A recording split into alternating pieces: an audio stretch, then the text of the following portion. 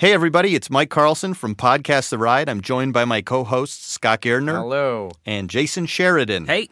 And we've got a little announcement. We sure do. Yep, we're launching our new podcast on an app called Spoke to give you 3 exclusive episodes. Can you believe it? 3. I can't. Yeah, don't believe it, but it's true. Spoke is a new audio platform made by SiriusXM that creates podcast playlists to help you find new shows to listen to. Well, how does that work, though? Well, I'm going to explain. The Spoke team handpicks the best moments from tons of podcasts and creates playlists of clips so you can try a bunch of shows out and find something new to love. So they're all grouped by topics or themes, is what you're saying. That is exactly what I'm saying. Thank you for figuring that out. Thank you. I mean, you could try like a playlist that's like about music being decoded, when it's playlists with clips about unpacking and analyzing and figuring out how people make songs and why are they so cool, you know? They also have one called Spoke's Perpetually Single playlist, dedicated to podcasts about relationships, or lack thereof, in my case. Sure, Jason, don't put yourself down. All right. There's all sorts of things is what we're trying to say, and Spoke has like fun exclusive content from Feral, like our podcast. So you definitely don't want to miss these special episodes. Download Spoke now, free in the App Store or on Google Play. And be sure to check out all of Podcast The Ride's exclusive Spoke episodes at Here, spoke.com/podcasttheride. That's the address. Check it out. Spoke. It's time to spoke. Yeah, we're spoken.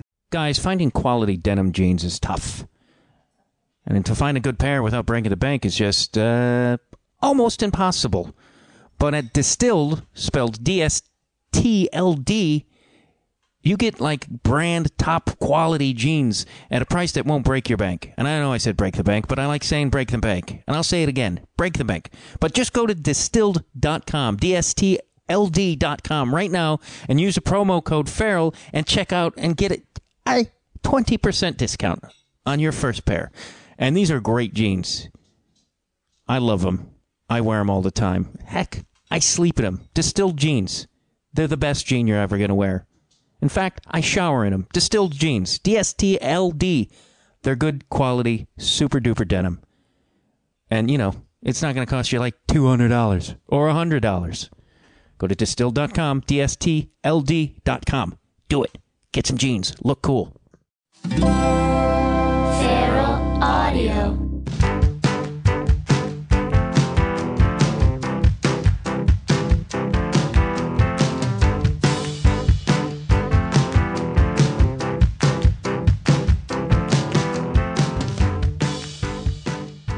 Hello and welcome to Conversations with Matt Dwyer. I'm Matt Dwyer, and thank you for listening. If you're a first-time listener, I appreciate it. The show is kind of what it says in the title there. I talk with people. I conversate with people who artists, musicians, authors, activists, and I'm sorry if you're one of my regular listeners. I kind of took a couple weeks off there, and I didn't say anything, but I didn't tweet about it.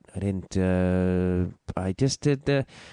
Sometimes you get, I do these once a week, and sometimes you get in a little rut, and you need a little break, and I felt like I was just really going through the motions a little bit, and I wasn't, just a little burnt out, so life, 2015 is really, there's a lot of madness going on in this year. I recorded my album, I'm still recording pieces for it, but that's been a lot of stuff. I got married, there's a couple things out there that I can't, I'm actually recording an episode today, outside, which is not this one that you're listening to, with Jerry Stahl, and writer of Permanent Midnight. He reoccurs on this show. We're going to discuss some of my life events, and I seek Jerry's wisdom. But today's guest is Seek Donnelly. Speaking of seeking wisdom, this is Seek Donnelly, a comic book artist and writer, and he's been on the show before. And he, in his first episode, we talk about his aneurysm and having to relearn a lot of things of how to function in life, but also who he was. And we continue that conversation, and it's really this actually was exactly the kind of episode I needed, because it re-inspired me to get back out there and get excited. Of course, I also had an article Evan Gore wrote an article about my show on Boing Boing. So that also inspired me because sometimes you do this thing, this podcasting, you're not sure. You wonder if there's people out there listening, and I'm in Los Angeles where you deal with a lot of jackasses, and you get a lot of rejection and you get a lot of no's, and I'm dealing with this situation now. I don't want to go too into, but I have a book, I've booked things I'm trying to publish, and now they don't even go like, hey, write a book like Catcher in the Rye. They say write a book that will be like a television like Louie or Togetherness, so you could turn your book into a TV show. And it's like, doesn't it seem just sort of against the? I don't know. It just seems that's not how books should be. I mean, maybe I'm stuck in 1940 or whenever. It's just a weird approach to me. Maybe you should let me write my book and let it be what it is, and then we see what we do. I don't know, and I'm really struggling whether that's something I want to continue going forward on, because I just think that way of thinking is not helpful. But, there's also that promise of money, and, when you're 46 and you've spent the majority of your existence a starving artist, you get real tired of that. You're real tired of that. Speaking of tired, I'm just waking up as I record this intro. Let's, real quick, use my Amazon link there.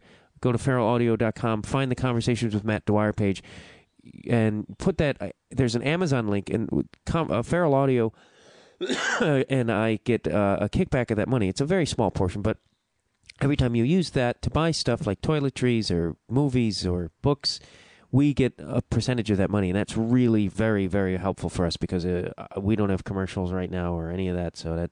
Or you could donate money, or and go to my website and follow me on Twitter. I'm telling you, this episode is excellent. Here's the magnificent Seek Donald.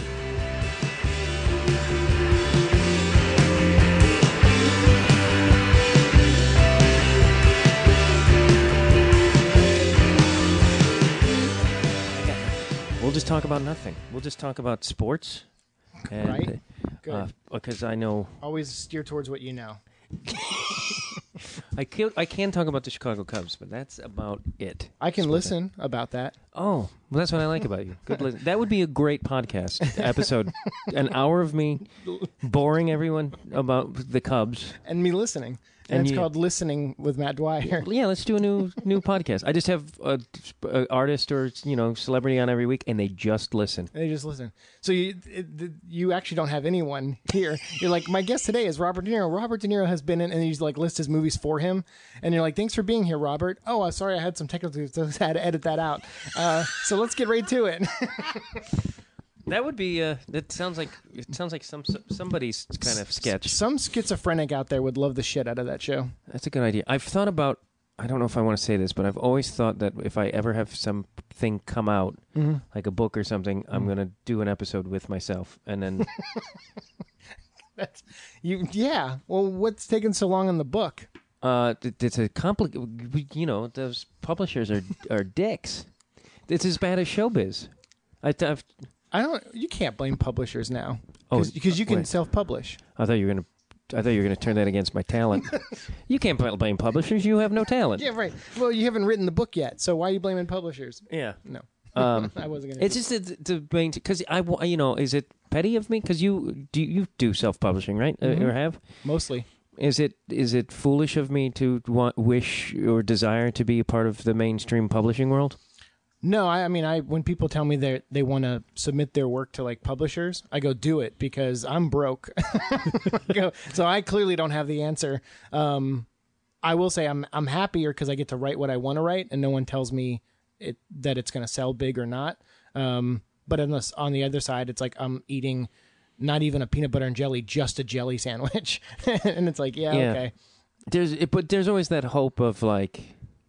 Like, I mean, I have an album coming out, and there's part of me that's like, maybe there'll be a fluke, and it'll sell thousands. But it'll probably sell hundreds, maybe. Tens. It's weird, because even if, if you are like, oh, I have a following of this, this how many people download my episodes, or this how many people follow me on Facebook, it's always a percentage of that.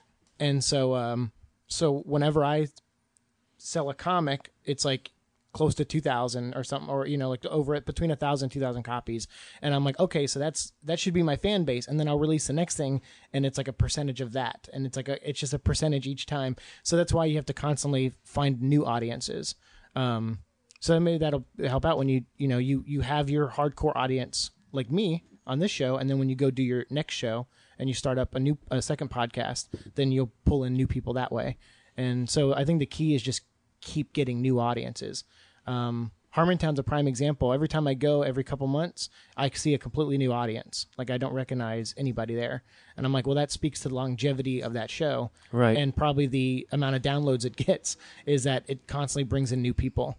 How often have you been a guest on Harmontown? Probably 5 times. Really? Yeah. That's maybe. got to be good. Does that help? Yeah. And it's weird. I don't think about it that way. I usually, it's always a timing thing with Dan. Like, he'll see me, or he'll think about me one day on Twitter or something, and he'll go, hey, do you want to be on the show? Or I'll see him, and he's like, hey, do you want to come on the show tonight? And I'll say sure. And then it's always like a coincidence that I might have something to plug. So like last time was last time was Christmas, and that was luckily what I always wanted with Dan, which is just to talk to him, not plug any, not have a book coming out, just be like, I just want to talk to you because I'm like a huge fan.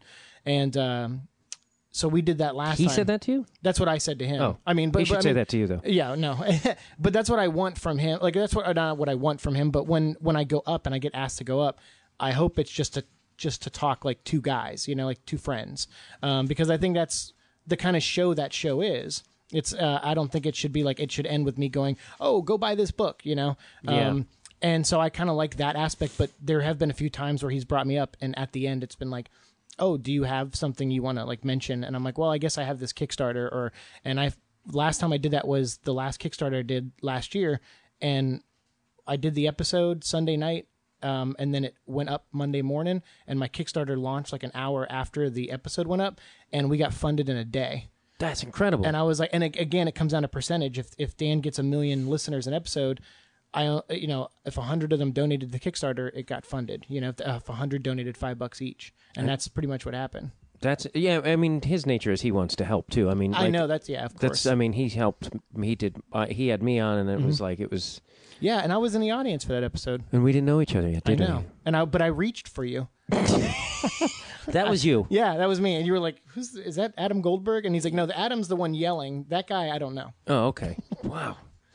Well, now we're friends. And now yeah. Yeah. So do you have, because a lot of creative people don't have this ability, but I'm gathering you have a bit of marketing sense and savvy, like because you're saying like, you got to get this. And like, I never think that way. I'm always like, when are these fuckers going to catch on? Yeah, you get mad at people like, don't they realize my genius? Do I have to die for my fame? Yeah.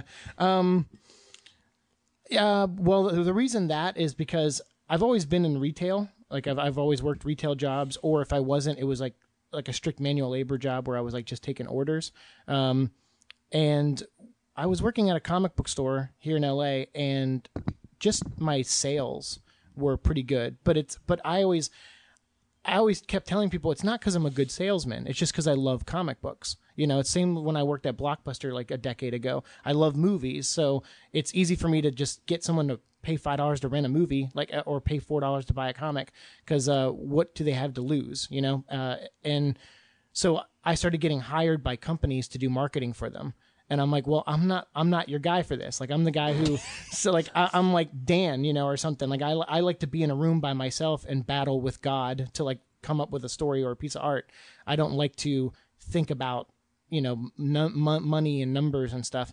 And so I kind of over the past, since the last time I guess I've been on the show, till now, have been forced into that. So now I do have that part of my brain that's thinking about, okay, well, how do I reach this demographic, or what do I do to, reach out to these people? It doesn't affect my writing. Like, I still write what I want to write. And I think that's key, is to not let those two cross, because you don't want to be like, oh, let's make them black just to have a black guy so that black guys can relate to the book. Like, you want to do what's right for the characters you create.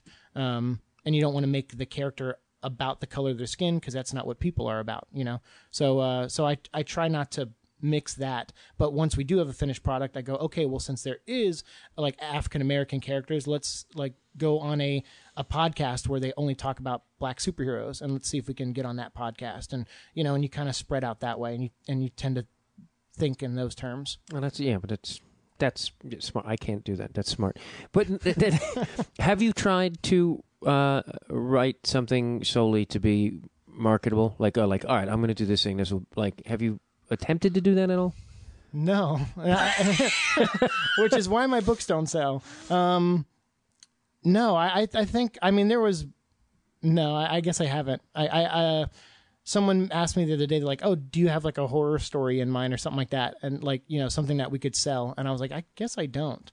I tend to just, when I write, I think of theme first, usually. Like I go, what overall theme do I want? Is it a story of redemption? Is it a story of falling further into the darkness? Is it about helping people? Is it about hurting people? So I tend to come up with those first, and then from there I get the characters, and from the characters, what I usually do is I do a like a bio, like a whole full page bio, and I write everything there is to know about the character. Like I go, does he wake up and eat cereal? Does he like rap music? Like does he like this? And from all of that, like all the facts, like just to like, who is this person? And from there I'll decide what the character looks like and how their arc goes in the story. Because when you find, and then I usually start with flaws. So I go, what are their flaws? Like, what are their good capabilities, but mostly what are their flaws, so we can figure out how to make them grow in the story. Oh, that's really interesting. Yeah. So it's a really complex way to come up with something. And can you, because the last time you were on, you were saying you were incapable of thinking due to the aneurysm. Visual. Yeah, images. visual memory. Is that improving? Mm-hmm, definitely. What percentage-wise from last we spoke? Ooh. I would probably say if I was at 0% before, I'm probably at 50% now. That's great. Yeah. And that comes from this Kickstarter I mentioned, Elan Vital, that I'm doing. It's me doing a bunch of different art styles, and that has really kind of broke the levee as far as like visual stuff goes. It's almost like a like from it, I will like go to sleep and actually wake up and like go, oh, I know how to finish that piece. And then, or memories started to flood back in, like childhood memories. And so that has so it was a combination of all those. So at first it was like trickling, and I'd have like, oh, I had a dream like a month ago.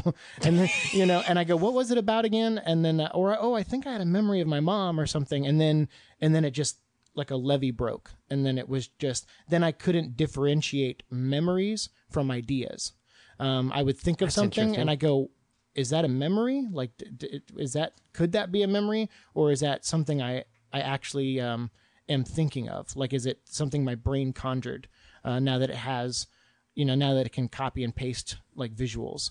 So that was a hard period. So what I did was I kind of became reclusive for those like probably 4 months, because it was too much.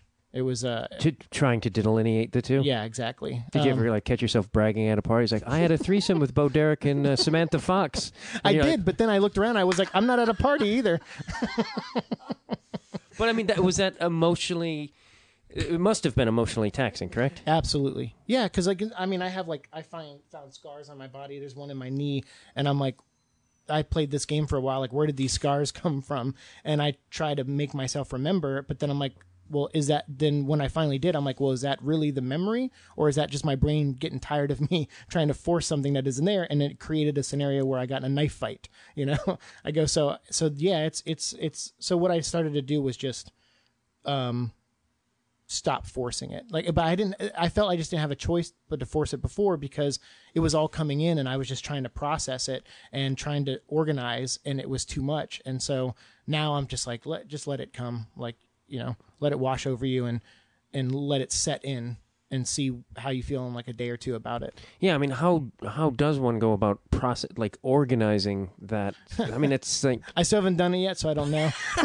I mean, like in my head, I'm like, God, this itself is like a story in a way. Like it's so complicated and crazy. Yeah.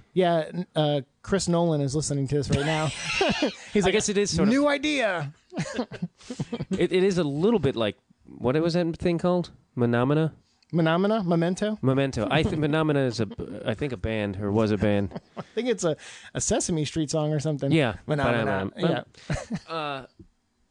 Yeah, I get. But I mean, I guess you would also be excited to be like, oh my god, I want to figure it. Like you, Yeah, like, I of want course. my memories back. Yeah. I mean, after years of not having them and looking for an identity and having basically said, like, coming up with, okay, I have to create a new identity. I can't be the old me anymore. Like, I'm never going to remember him. And then one day to wake up and remember him, it's like, well, son of a bitch.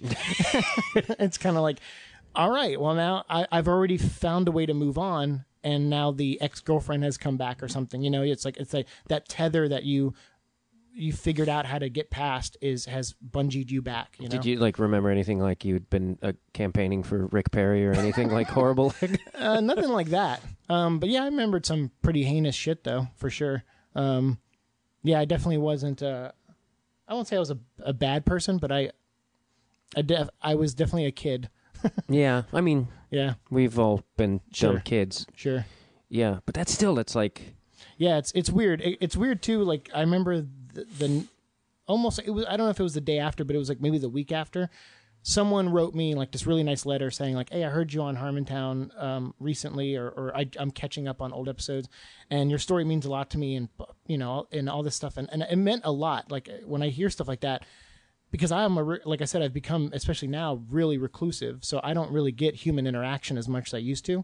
And so to hear those things, I'm like, wow, I'm just like a self-loathing artistic type that sits inside all day and hates myself and God, you know? And I go, so to hear these things, it's like, it always, it's nice to know that someone out there sees something special in you, whether they see it for a specific reason or not, they see it. And so it's kind of nice to get that. And then like a week later, remember that I, you know, was like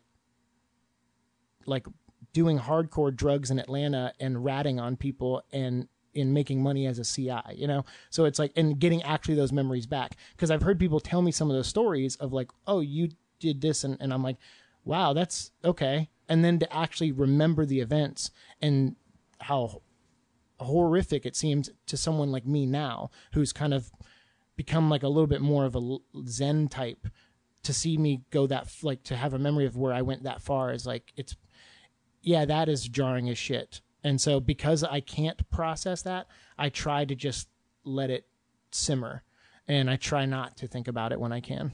So, but then I can't have a follow-up question. No, go ahead. No, I'm just curious, like... Unless I'm doing interviews on podcasts. Yeah. How did you end up being a CI? Is that something you can talk? Because if you can't talk about it, yeah, then I mean, I won't go into it. specifics, but I basically worked for a bondsman in South Carolina, and then through him met a couple people, and then went down to Atlanta because I was busted for ecstasy, and then made but I didn't have any in my system. I just had some. So then I said, well, I got this from a friend, and I didn't turn that friend in because I don't know. There's just, I don't know. Maybe it's because I grew up Italian and stuff. Like the idea of a rat just kind of really like, I don't know. Maybe it was just like I didn't want to go through with it. So I ended up like saying it was me, even though there was clearly no evidence of anything in my system. So they were just like, okay, fine, you're not going to turn in the person.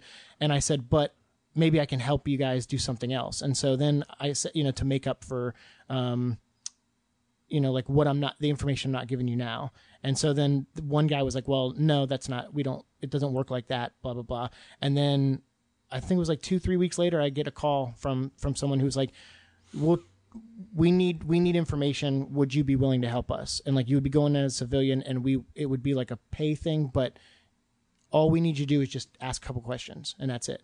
And I'm like, okay. So then I go do that. And then 6 months later, I was a mess living in Atlanta and definitely on the wrong side of making every bad decision and getting people busted and hurt, you know, because of my mistakes and my decisions. And so that I won't go into too many specifics of, but you can look up you can Google Operation X-Men. Which is I like coincidentally that they cater it towards your proclivities. Which is a giant ecstasy bust that happened in Atlanta, like in 2002. So is it this guy that you once were. And by the way, I want to say I wasn't like some big cog in that machine, but that was the time. Like that was where like the situations I was being put in. It's really interesting. Yeah, but like I said, I still even would try not to rat people out, because even though I was doing ecstasy, like I started doing ecstasy with these people, they became my friends. So there was like a part of me that still had that like, well, don't rat them out. But still, like, it didn't matter because A, I'm a bad liar. So, and then B, I like when you're on shit, you know, it's like, especially something that gets you talking and stuff. It's hard to keep a secret. Yeah. The guy, is this the guy you were and the guy you are now, is that defined by the aneurysm? Is that, was that what what would that be? The break, the border of those two people meet? Or was that a defining moment of that? Or I think what happened was leading up to the aneurysm, I was, I would like to think I was, after I left Atlanta, I went and worked at Disney. I think we talked about that on the last show. And that was, and the reason I did that was because my aunt offered me a job and I couldn't think of anything safer to do coming from Atlanta. So I was like, all right, I went back to South Carolina for a while, became a landscaper, then went down to Florida and was like, all right, I'm going to do this Disney thing and kind of be safe and not have to look over my shoulder and not have to worry about hurting people. And then I think I started to mellow out at that point. Like I've always been a nerd, and I think there was a time in my life where I was, not that I wasn't a nerd, but I was becoming something I wasn't, and that was this other person. And then I was like, well, let's embrace that nerd side again. Let's, like, you work at Disney, you know, it's a place full of giant kids, you know, and kids. So like, so why don't you just embrace that and just, this is your new life now. So I'd like to think I was on a better path anyway. And then what happened was the aneurysm just came at a really tough time because I was in a relationship and I really liked the girl and we broke up, and then I lost a job and stress was like, I remember stress being a thing. I was having mood swings like you wouldn't believe. And it was probably because I was trying to lose weight at the time. So I was probably taking like some kind of supplement to like help that. And I was just, I seemed to be on a self-destructive path. And then it could have potentially, that old guy, that side could have come back. But the aneurysm came because of how stressed I was, how angry I was. I mean, that's all the reasons why it ruptured, was because I was, you know, I went 0 to 80 and I was just cruising at 80, you know, in a school zone. And so because of that was definitely the catalyst of that. But I think after the aneurysm, the reason there's a separation there is because I didn't know who I was. You know, I came back with no memories. I came back with no speech pattern, no ability to walk. So it was like being born again. So over the course of 4 to 6 months of learning to walk again, talk again, and still not have memories, you kind of, you know, have to think about, like, especially in the body of a 28-year-old, you're kind of like, well, I got to be something, right? Like, shouldn't I? You know, you have all these questions because I had basic knowledge of things, but I just didn't know anything about me. And I have one friend who said it really great. He goes, he always asked me, like, or he asked me the one time, what was social media like when you first came back? And he's like, because you see all these pictures, you know, of you. And I said, yeah, because when I came back, it was, you know, like, it was MySpace was already starting to fade and we were just getting into Facebook. So I hadn't put much on Facebook yet. And so I was like, oh, so that's okay. So I'm in the Facebook phase. And I'm looking at a couple of pictures, but they're not telling me anything. Because I was kind of an artsy visual guy, I had a lot of visuals on my pages, but no words. And I'm like, okay, so these pictures aren't even telling me a story. So then it was just I just went on the path of discovery. Like, who am I? And then over the course of a couple of years, I felt like I made the person that I am. And then in comes all the memories of the old guy. And it's kind of like, all right, well, now what do I do? Like, you know, and that's kind of the road I've been at for the past couple months is like, I'm pretty sure I want to stay on this path, but how can I ignore the old things? And do I reach out to the people I've hurt and ask for forgiveness, because that's what this guy would do. That's what I would do now. The other guy would, hold up his middle finger and be like, fuck you. Like, that was the past, bitch, get over it, but this guy doesn't want that. He wants to let people know that he's sorry that he hurt them. Wow, that is like, just to hear it is heavy and complicated to process, let alone to understand what it must be like to be the guy going through that. Because this is all still very, very fresh. Yeah, absolutely. It's tough. So there are days where where my doctor will say like, "Oh, your stress level's really high," and I go, "Yeah, fuck you." Like, I'm like, just for a minute, like be in my body, just for a minute, experience this, or like if my boss like, "Hey, how come that thing wasn't done?" It's like, well, I probably zoned out for like 20 minutes reliving some horrific memory, and I said, and now I'm trying to process it before I get back to making phone calls, I go, so I'd rather not be on the phone, like, while as a completely crumbling human being trying to sell our comic books to, to stores. I'd rather be a little bit more level-headed than I am right now. So it's something I have to deal with every single day. And it's something like, I'm on a aneurysm Facebook group and I see people in there talk about things like that, but I haven't seen anyone experiencing this like on this level. So and I don't normally post. I post sometimes, but so I think what I might do is finally reach out, because that's always a hard thing for me to do is try to reach out. I always hate asking for help. I always feel like I can maybe do it by myself, but it's been a couple months now and it's not getting any easier. So I think even though I haven't seen anyone post something like it in the group, I think I should probably be the one to post it and ask. Yeah, I think that would be, I mean, I'm the same way, and it's taking me years Yeah. to be able to ask for, like, hey, man, I need fucking help. Right. I can't do this. And, it's inhuman to think that we can, it's not, that we can do it all. It's going to cripple you for more, or not sure. that, you know what I mean? Like, Yeah. you're a crippled person. That's what I'm saying. No, but that's why I really brought you here. I came That's to, right. yeah, I've liked you all this time, but you're really just, You're super crippled, right? and I know crippled is not the correct terminology anymore, but, You can be mentally crippled. oh, can you? I don't know, maybe. Yeah. I guess by the raw definition of the word crippled. Yes. Yeah. So in the, Have we recorded yet? Have we started? no, this is all, this is all just warm up. Oh, good. Yeah, and then we're just going to talk about breakfast foods. Oh, thank God. Because let me tell you, these sausage links I bought are Frozen or fresh? frozen, of course. oh, yeah. Because I live in a studio Yeah. with no kitchen. You don't have a kitchen? No. I live in a studio with a wife and 2 dogs. Yeah. But a a kitchen. nice kitchen, yeah. A decent kitchen. Yeah. Now, the visual, where is your drawing? Because you were, the last time you were here, you were just sort of starting to get the drawing skills back, and you said you're drawing in different styles now, so that makes me think you've made some major leaps. Yeah, I'll be honest, I'm still having trouble with the from brain to paper, like with pencil or like paintbrush. I find what I'm better at art-wise is something I can shape as it goes. So like sand or like rocks, like rock stacking, or music or dance, like, or what's the spray painting. Like, I love spray painting now. So like I went and bought like 20 cans of like different spray paints. And then I take this giant like brown roll that's, I think it's like 40 feet. It's like a roll of 40 feet long, but it's about 6 feet high or wide.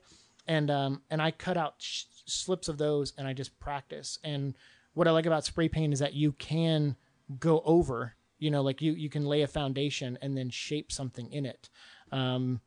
And so I really liked it. So I went really nuts and I got like the gas mask, like the protective mask and some nozzles like to thin out the spray or widen them, and all that stuff. And I'm getting really into spray paint, which of course, like breathing in the fumes is just going to destroy my brain more.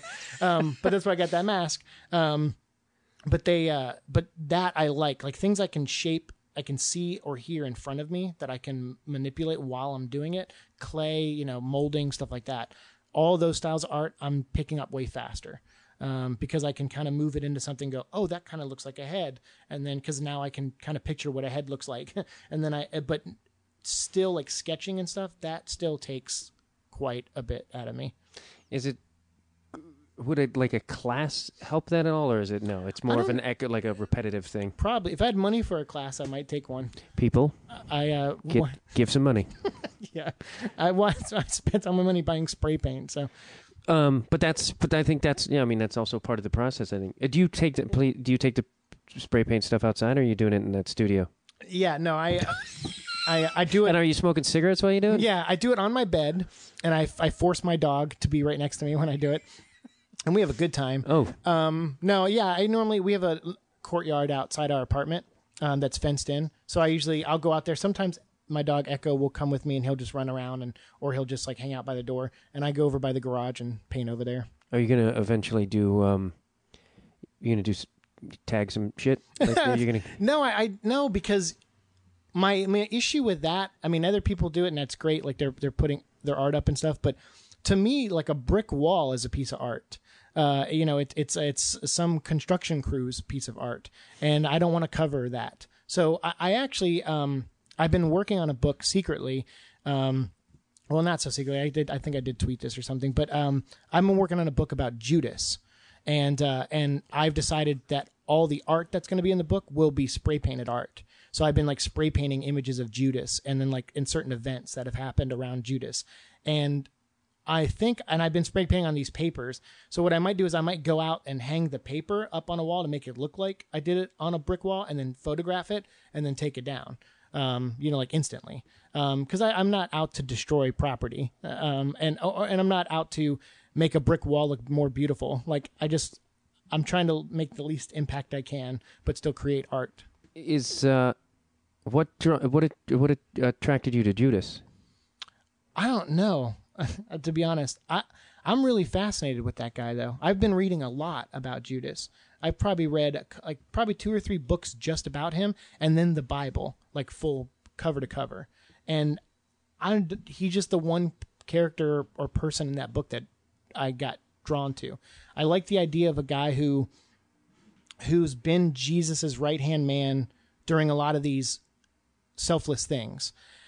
And then Jesus's popularity gets so big that Judas fears it. You know, he's kind of this guy who's, now the Romans know who you are, and you're a threat to them because you're out, and you're doing all these great things. And now the people in power that are watching you, they don't like that. So they're going to come stone us. They're going to come kill us. And it's almost like a self-preservation thing. But also, according to Judas, he doesn't believe Jesus is the Son of God. He's like, no, we're just guys doing good things. Like I was a thief. Like, some of these other apostles, like we're given a second chance by you.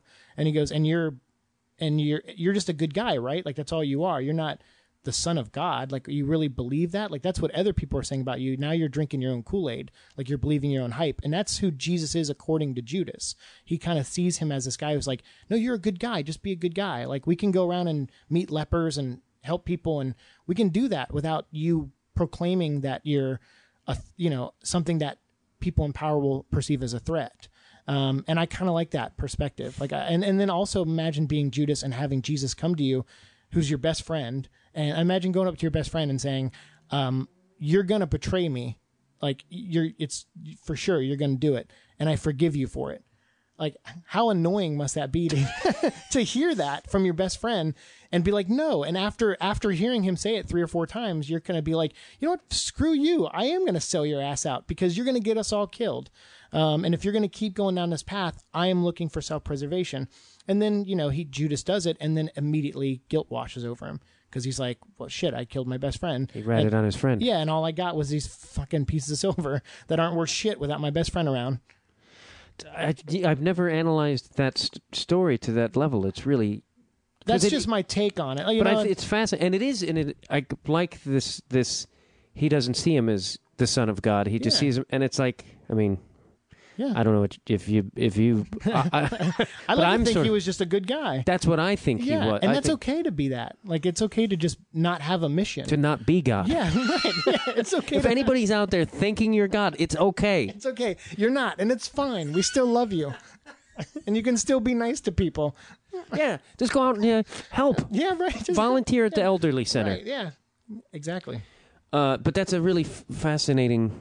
I'm reading this book. Have you heard this book, I, Lucifer? It seems right up. Oh yeah, I just started. Have you read it? No, I haven't read it. But like, it's that sort of, and it's all from his perspective, and it's like I just love shit like that because it's like such a different. You're like, oh yeah, but like that, I was like, yeah, they were just buds, and he probably, and then like it's like one of your friends gets too much money and success, and you're like, ah, fuck, no, there he goes. Right, exactly, right. Yeah, so I tend to, when I'm trying to understand someone or something or a story, I tend to bring it down to a level I can get it at. Most people I think do that. That's pretty much like without getting into a tangent about it, but like a reason a lot of people yell at each other on the internet is over projection. It's people see a story or see an image or something, and they're mad about it, but what it invokes in them. So whenever someone complains about something, it's usually them complaining about something about themselves that they're just not willing to admit or share.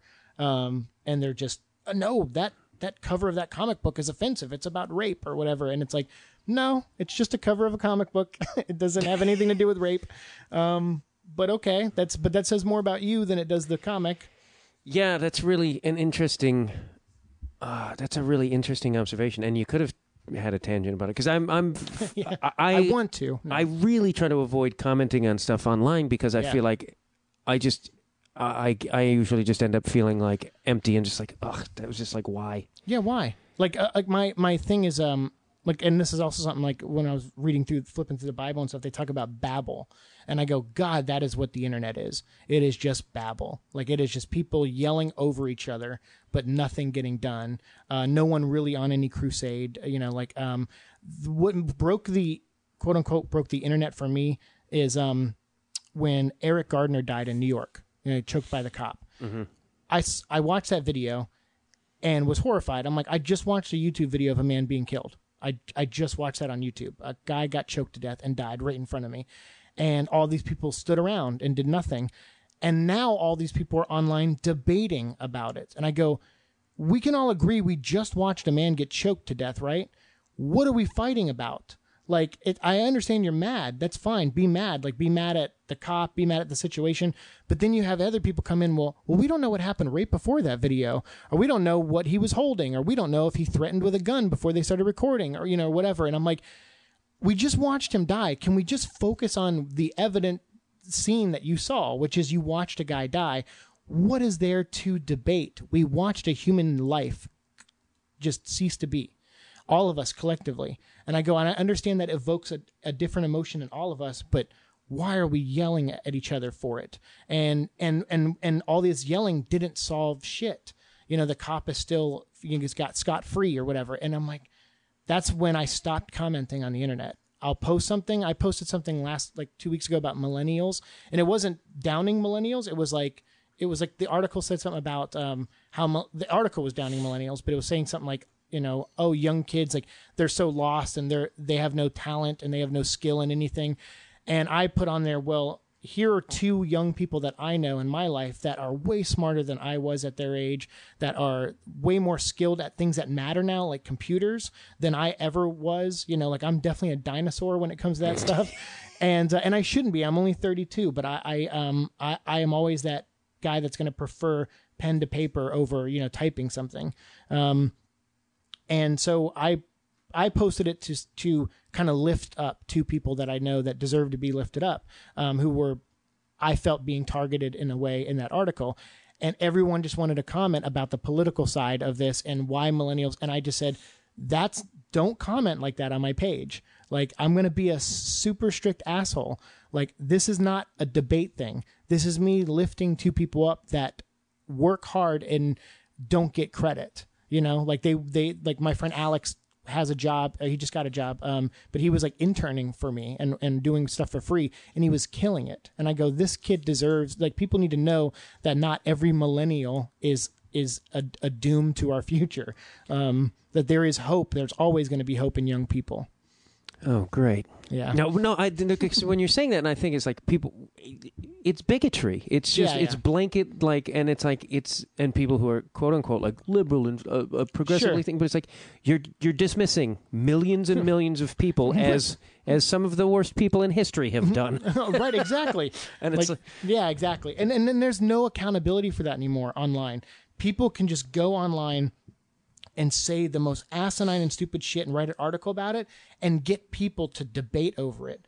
And it's like almost every article I've seen in the past like 6 weeks is just clickbait. That's all it is. Yeah. Like they're just like, hey, we figured out how to get people to yell at each other. And because they're yelling at each other, they're mentioning our product or our point or this or that. And we're winning every time they have that argument. And I just refuse to feed that machine. Like I'm not going to put human beings into a machine to power something. But that's what everybody wants to do now. Witch hunts have evolved into, oh, did you hear this? Like some guy came after me recently. He said, I got an article on a website that I really love, and I've used to write for them. And they can't. So some guy wrote on there and said, "Hey, I saw you posted about Seek's aneurysm book. You know he's not going to give that money to the Aneurysm Foundation, right?"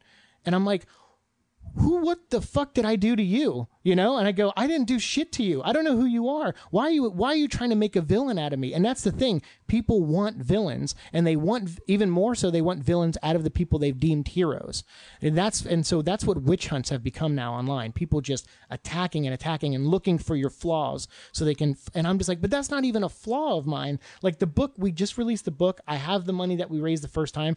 I'm trying to raise $5,000. Like the book kind of failed the first time. I raised about $1,000, and then I threw in about $800 of my own money. And then now I was like, my goal was to get it on Amazon so everyone could buy it, because that was the problem, was I was shipping things from my home and I was like losing money on that and everything. And I said, I'm not smart enough with business to do this out of my own home. So let's have Amazon do it.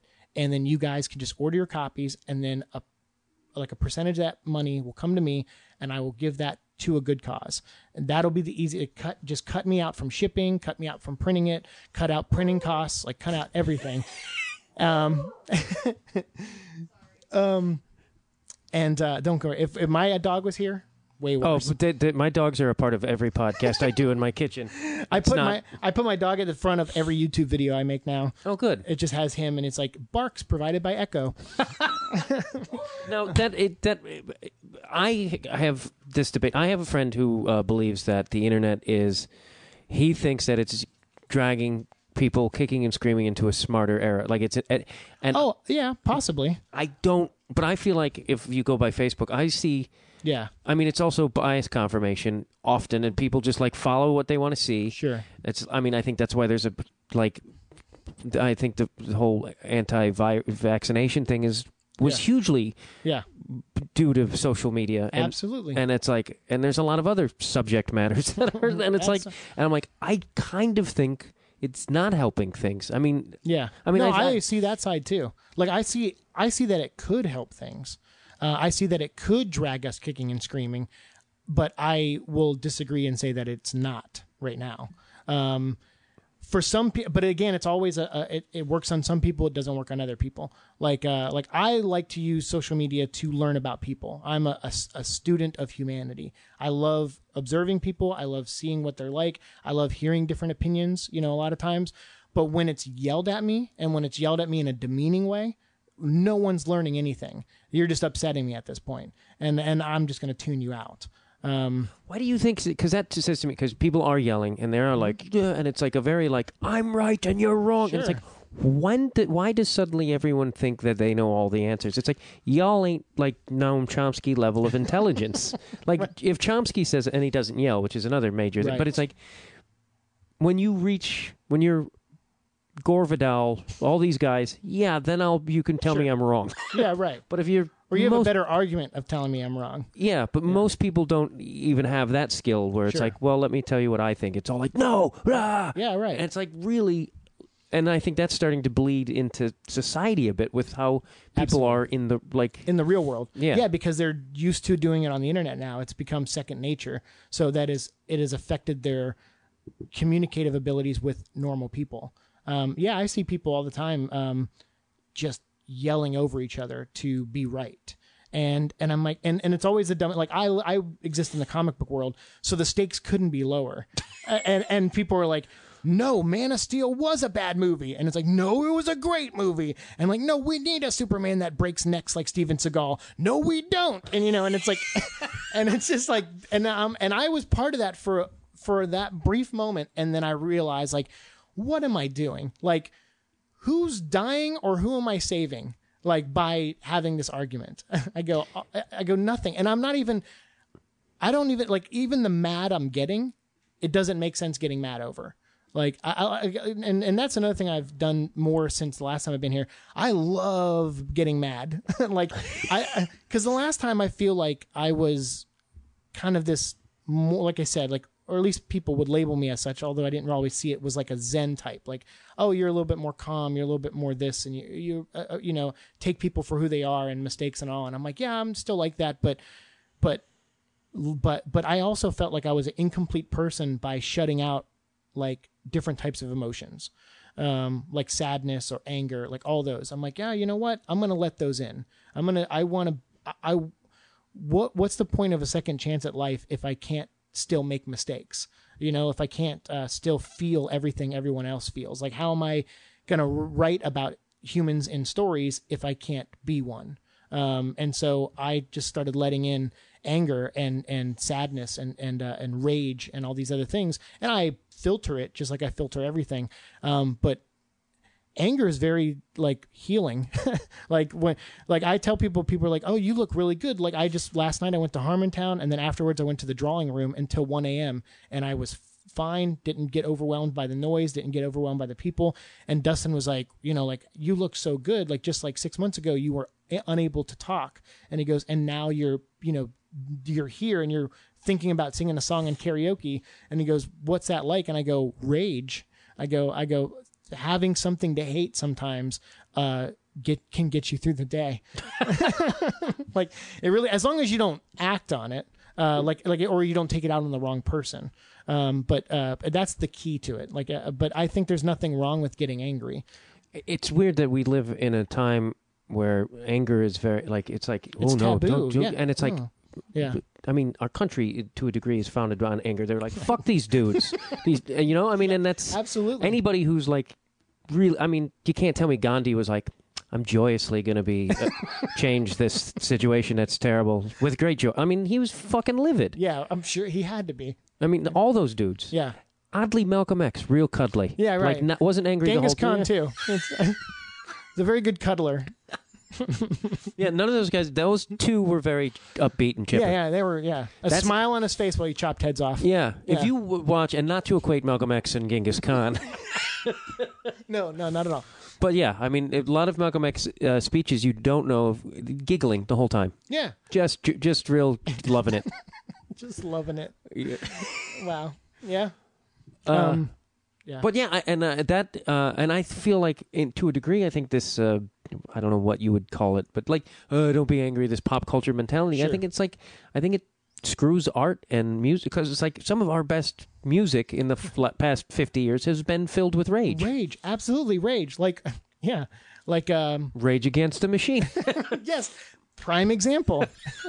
But like, all like, people wrote about things that bugged them, and now it's like I don't know what the fuck it's about. Yeah, when you shut out things, like the problem is the reason why some people shut out is because they can't filter it, and that's fine. Like if someone can't filter their anger or rage, then I'm okay with them not letting it in all the time. So it definitely has to come down to can I aim this when I need to aim it? Can I store it, and when I need to let it out, I hit the release valve. I know where it is at all times. There is still a meditative process to it, but that's why sometimes you have to pick things, as dark as this is going to sound. Sometimes you have to pick things to hate that you can't ever take that hate out on, like God. You pick something, you make an idea up in your mind of an enemy, and you hate that, and then so whenever you need it, you can pull it right out.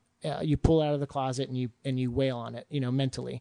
But you're right. If I didn't have that, and that's what I learned doing Elan, doing this book, is I noticed only half of me was going into every piece of art. And I'm like, what am I holding back? What am I holding back? And it's like, oh, I wasn't holding anything back. I just wasn't letting things in, like anger. And so once I did, then I'm creating pieces like when Trayvon Martin died, like I created a mural of that, and and all these things that like really upset me, like the way when I see humanity fail, that's when I get mad, because I feel like I'm kind of like your friend. I would like social media in everything to lead us to a better place. So I want it to happen. I just can see clearly that it's not happening, but I want it to happen. So whenever humanity lets me down, that's when I conjure up this fake thing to hate. And then I just go nuts, and then I'll try to create a piece of art out of it. I'm wondering, and I don't know if I'm over-analyzing too much, but like we talk about like there used to be more anger in art and blah, blah, blah. And it's like, I wonder if that's part of the reason social media is people yelling at each other, because because you're kind of told, like, don't, like, support your military, make sure, like, there's all this, like, don't be upset about the war shit going on. Like, make sure to support them. That's wrong if you don't. Like, you're a bad person. If you, it's like, yeah, okay, I know. Like, but, and I'm like, are people just like so emotionally like not sure where the fuck to go with their feelings these days? I think that's what it is. I think, and it's because like nowadays there's so many things to feel towards, because we have access to it because of the internet and social media and phones. Like, I mean, the fact that you could watch, like 40 videos in an hour on your phone, and process like, like bum fights and then go right from that to like a Kelly Clarkson song or something, and then go right from that to, like a clip from the Jon Stewart show the day before. It's like the fact that you can do that, I can see why people are having trouble figuring out what to do with their emotions, because it's a lot at once, even for us to handle. Like, we're all very complex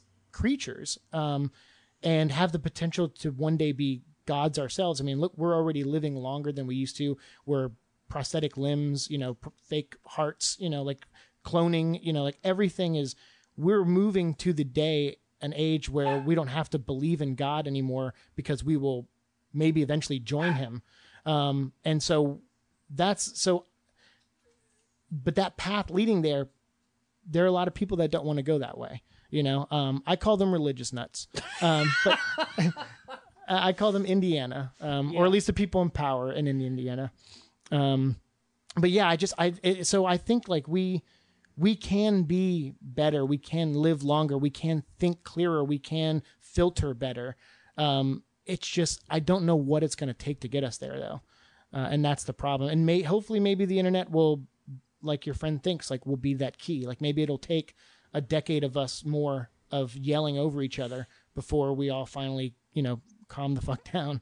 It's like part of me, and this is just a question, but are like, because so many things are coming at us at a rapid pace now, like, I mean, it is, you jump on Facebook and it's just like a barrage of like, here's these bad things that happen, another shooting and blah blah blah, and like, here's a really violent like, I had someone post a video and they're like, it was a thing that happened in Russia, and it's like 2 dudes beating up an old woman, and they're like, well, let's like repost this and let's find these dudes. And I'm like, it's in Russia. Right. Like, no one I know is going to go, I don't know anybody in Russia, and I doubt my friends are going to be like, oh, that's Mikkel and Jordy, and I'll kick his ass. It's like, and I'm like, and it's, the video is horrendous. I'm like, why are you, like, and it's under this guise of like, let's help, but I'm like, you're kind of participating in the awfulness. Right.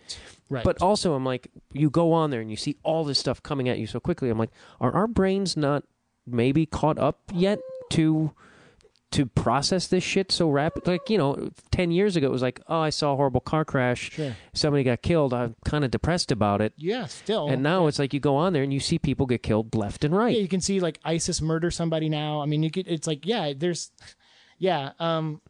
think because of that, like I said, it breaks something in the average person. It breaks that machine inside that when like the rage liquid pours down, it knows to tilt it to the left, or when happiness trickles down, it goes to the right. 'Cause even like these feel good videos that are put on Facebook, a lot of those are just staged events now. And I'm like, you guys have to stage happiness to make people feel something other than just misery. And I go, I applaud you for trying, but I'm not falling for that shit. Like, I'm not going to just feel happy because you gave a slice of pizza to a homeless guy in New York. Like, you should do that anyway. Like, there's a million, like, that's every time I see one of those videos where it's like, oh, someone did something good. And like, look, we have a BuzzFeed video about it. I'm like, your website should be shut the fuck down, because everyone should be doing those things anyway. We shouldn't be surprised at something good anymore. We should be sick of seeing the bad things. Like, that's why that's where the internet isn't working. Because it's showing people like, oh, this guy, look, he's so nice. And it's like, no, we could all be doing stuff like that. Like, I have a book for aneurysm research out right now. Why don't you go make something for cancer? You know, if someone in your family is affected by that, like, we can all be pioneers of something. We can all make advance towards something. But we all should be doing good things every day. Like, so unfortunately, we still live in that society where we reward people, or we want to reward people that do good. And I think that should just be us. We should just do that anyway. Yeah, that's the other question that brings me up is, or not, it just, no one questions these videos. Like, I saw a video today and they're like, checked, and it's like a motorcycle rear ends a car and the guy does a backflip and lands on top of the car. I'm like, and they're like, can you believe that? I'm like, yeah, it was totally staged and it's really obvious. Right, yeah. And it's like, it's not everybody's driving around with cameras in their hand. Right. Or like there was that picture a couple years ago of like this tank broke at this museum and sharks were swimming around the museum, and it was like this, but there was like photos and it was like Photoshop, motherfuckers. Yeah, right. It's like real easy to do. Right. And I'm like, I think people just want so badly magic and something interesting to happen that they'll buy anything. And it's so weird that they want that, because I'm like, you can go make that. Like, you can't go, I mean, don't go break tanks at museums. No, let the sharks free in a museum. Yeah, I mean, let sharks be free, but don't do it that way where innocent people could die. But yeah, I mean, the thing is, people yearn for, like you said, for that magic. But the really weird thing is that they can go create it every day. And they don't have to videotape it. They don't have to become superstars because they did something nice. They just do it. Like, to tie it back to Judas's perception of Jesus, like, just be a good person. Like, you don't have to be put up on some pedestal to be a good person, or a cross. Definitely you don't have to be put on a cross. But yeah, I don't know. There are times where that's where my anger comes from a lot of times, is just seeing people not reach their potential, because I know everyone can do it. I mean, I take it from a guy who had to relearn everything in 3 years and then is now being like brain raped by his old self. Like, trust me, we can do better. Like, and it doesn't take much effort to do better. Yeah. How many years ago was the aneurysm? 2010. Wasn't it like you, when you went in this, like, a special new sort of treatment Yeah, thing? yeah. And otherwise you would have been given possibly a year? Maybe, I mean, it was hard to say, but I would, I mean, it would have been a bad year too. It wouldn't have been a year walking around and talking. So you've definitely surpassed all expectations. Absolutely. It's really incredible. Thank you. And you're handsome. Wow. But you have a new, we didn't even talk much about Oh, yeah. Let's get that, because these motherfuckers need to, I'm sorry, I called you listeners motherfuckers. That was wrong. These are gifts for you, actually. Oh. I mean, I did write one of them, though. But you have so stuff coming out and all those things. Where can they find all things Seek Donnelly? So, clearly I'm a religious nut. So I wrote a book called Monomyth, which I think we mentioned last time, but it hadn't come out yet. And it's about the story, what if Lucifer and Michael switched places? So Lucifer tells Adam and Eve not to eat the apple, and Michael's the angel that falls from heaven. I love that. So I have all 3 issues here for you. I fucking love that. That I think you can get online. We're going to be doing some digital promotion for that soon. It'll be on Comixology, and I think redkcomics.com might have a few copies left. But the other place to get it is if you're in the California area. I'll be at WonderCon this coming weekend, April 3rd through the 5th, at booth 1044, Awesome Comics, and I'll be selling these there. And this, am I mistaken that this is a man of color, darker actually, skin? Him and Lucifer are both African American. The black man has to be evil, huh? No, he's good. But Lucifer. This is Enoch, and Lucifer is good. Oh, is Lucifer a dame? She's a girl. Yeah, I like that. And Michael's this big white guy back here. Yeah, because people always but people will be like, People be like, I'm doing comedy in the 80s. Like, oh, God's a woman. It's like, well, then maybe Lucifer is too, and maybe I dated her, right? yeah, I always go for, again, I think of character first. But with Lucifer, my neighbor is an actress, and she's a very talented one, and she's been on a couple shows, and she always tells me like, oh, I'd love to play like Storm in the X-Men, or I'd love to get like a cool like role like that. And I said, well, how about we draw you into our comic book, and I base Lucifer off you. And she was like, coolest thing ever. That is what a compliment. Yeah. And then Lucifer obviously kicks a lot of ass in it. And we did some other books too. Thaniel, which is a story about a young man who finds out he's the son of the Grim Reaper. And so he at first he gets these powers over life and death, and he tries to clean up his streets, like his neighborhood. And in the arts by Terry Huddleston, did a really great job. I was just flipping through this. It's really cool looking. Yeah, his big inspiration was like The Crow and Sin City, so he wanted to do a black and white like noir kind of feel. Yeah, it looks awesome. And he based so basically this kid finds out he's the son of the Grim Reaper, uses that power to try to clean up the drug dealers and criminals off his streets. But by doing that, he's tipping the scale too much. As a Reaper, he needs to kill people without, whether they're good or bad. It has to be impartial to it, to what they are. So because he's only killing bad people, he's screwing up the balance. So then his father comes down to like kind of take care of him and kind of whip him into shape. So it starts off on a very street level and ends on a very cosmic level.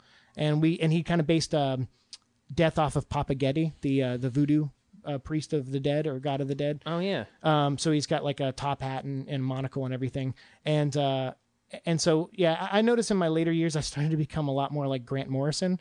So for people who don't read comics, he's a very like weird guy who writes comics, but I'm a big fan of his. But he thinks in an ethereal way, or like a holistic way, and that's kind of how I approach writing. And so I like this. He comes up with these big stories of like, like how gods can't manifest on Earth. So they use Hungans, or like human flesh, to temporarily be here. So that's kind of what we did with Death in the story, is he kind of looks just like a man version of a god. That's awesome. Oh, go ahead. Oh no, I was gonna say there's a new Soulstar, right? Yeah, and that's Soulstar? what I was gonna end on. I mispronounced it, didn't I? I think you called it Soul Sun last time, which was I was like, I want to change the name now. Was it? I think Soul Sun is like, I think that's a 90 like Soul Sun Experience or something. I think it's like a 90s band. Oh, gotcha. Played with Jesus Jones. Oh, Jesus Jones. Yeah. So The Adventures of Soulstar, I talked about that last time. It was a book we kickstarted. We printed a fair number amount, like not a lot, but just enough to give everyone on Kickstarter one, and then maybe have like an extra box or so. So I tried to sell those, and my plan was to give all the money to the Aneurysm Foundation. We didn't print enough, and it didn't sell well enough to really reach the audience I wanted it to. So I spent the last year like finding ways to get it up on Amazon, and it didn't take that whole year. Like we had gaps because of my job. I've been really busy. So we renamed it The Adventures of Soulstar. It's volume 1 now. There's going to be 3 volumes. The comic company I work for, Awesome Comics, they just bought the rights with me, and they're going to help me raise more money for the Aneurysm Foundation. Through their reach and their social media out, like I think they have a ridiculous number of followers on Twitter. So they are going to help me through Amazon reach new people, new audience, because the goal is to sell that book and raise money, for the Brain Aneurysm Foundation. And obviously my goal is 5,000. It's a pretty low number, some people might think, but at this point it seems like the most realistic goal that I could probably raise. But the story is about a Japanese superhero. He's the last superhero on Earth, and he's dying. He's got 1 day left to live. So throughout the day, he's trying to turn one of his villains into a hero, so that the world still has a superhero left after he's gone. And so it's all about legacy. And it's book 1 of 3 because we're doing a reverse trilogy. We're going to start with his death and work back to his origin. And so we've already started on Soulstar 2, and that'll probably start coming out in the fall as well. And it's going to come out as single issue comics. The second series won't be towards the Aneurysm Foundation, but forever the first book will be. So if you buy a copy now, or if you buy a copy 20 years from now on Amazon, that money hopefully will always go to where it needs to go. And we actually added new artists to the book. So the first time we had like 76 and we had the Guinness thing, and then someone came in and beat us at the last minute. Well, we now beat them because I don't take no for an answer. Fuck yeah. Yeah. So we have 156 artists instead of like the little 76 that we had before. And so we've doubled our artists. That's awesome. And we've added new pages to the book and a new special feature section. We had a school in Texas called Iago Junior High School. And they won like a kind of like a contest thing where Soulstar saves their school. So 40 of their 6th grade students all drew Soulstar images, and I put them in the book and wrote a story around it. Like, That's and incredible. kind of tell it kids book style. That's really cool. Yeah, so there's a lot of stuff in the book, and one of the biggest compliments I've got is someone said, if you know Seek and you read this book, you'll see what makes it special. Like, because there's some people who've read it and have never heard of me, and they're like, "Oh, interesting book. Why is there different artists on every page?" And I go, "I guess you do have to know the backstory." So in this version, we put in my backstory. Oh, that's really cool. And where can people find? You get that if you go to Amazon.com. You can pick up Adventures of Soulstar or CreateSpace.com. Either way, we will get proceeds from that. And right now, it's on sale on Amazon. And where can they find Seek Donnelly? SeekDonnelly.com. And Exploding Bullet. At Exploding Bullet on Twitter and at Seek and Destroy on Instagram. You're the best. You're the other best. Thank you very much. I love you. I love you. Thank you very much for listening to Conversations with Matt Dwyer. If you can, like I said, donate. Use my Amazon link, follow me on Twitter, and go to my website, themattdwyer.com. I've been recording a lot of episodes this week, and there are some phenomenal episodes ahead of you. So please keep listening and support Feral Audio. Oh yeah, Matt Dwyer. He's a wonderful man. Oh yeah, good old Matt Dwyer. He's a brilliant comedian, man, and he's a writer. Oh, he's got a brilliant mind. Oh yeah, yeah, yeah. He likes to have conversations with interesting people. Good old Matt Dwyer. He's got a brilliant brain. Oh yeah, Matt. Feral Audio.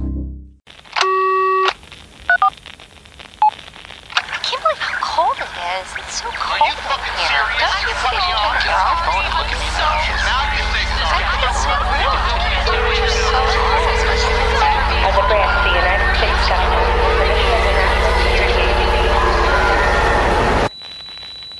As a branch of the United States government, it is the mission of the National Security Agency to assess and flag citizens of the country who may present a threat to its security. The NSA has clearance to wiretap by any means necessary. Tapped. Incidental recordings of private conversations from the files of the NSA. now on feralaudio.com.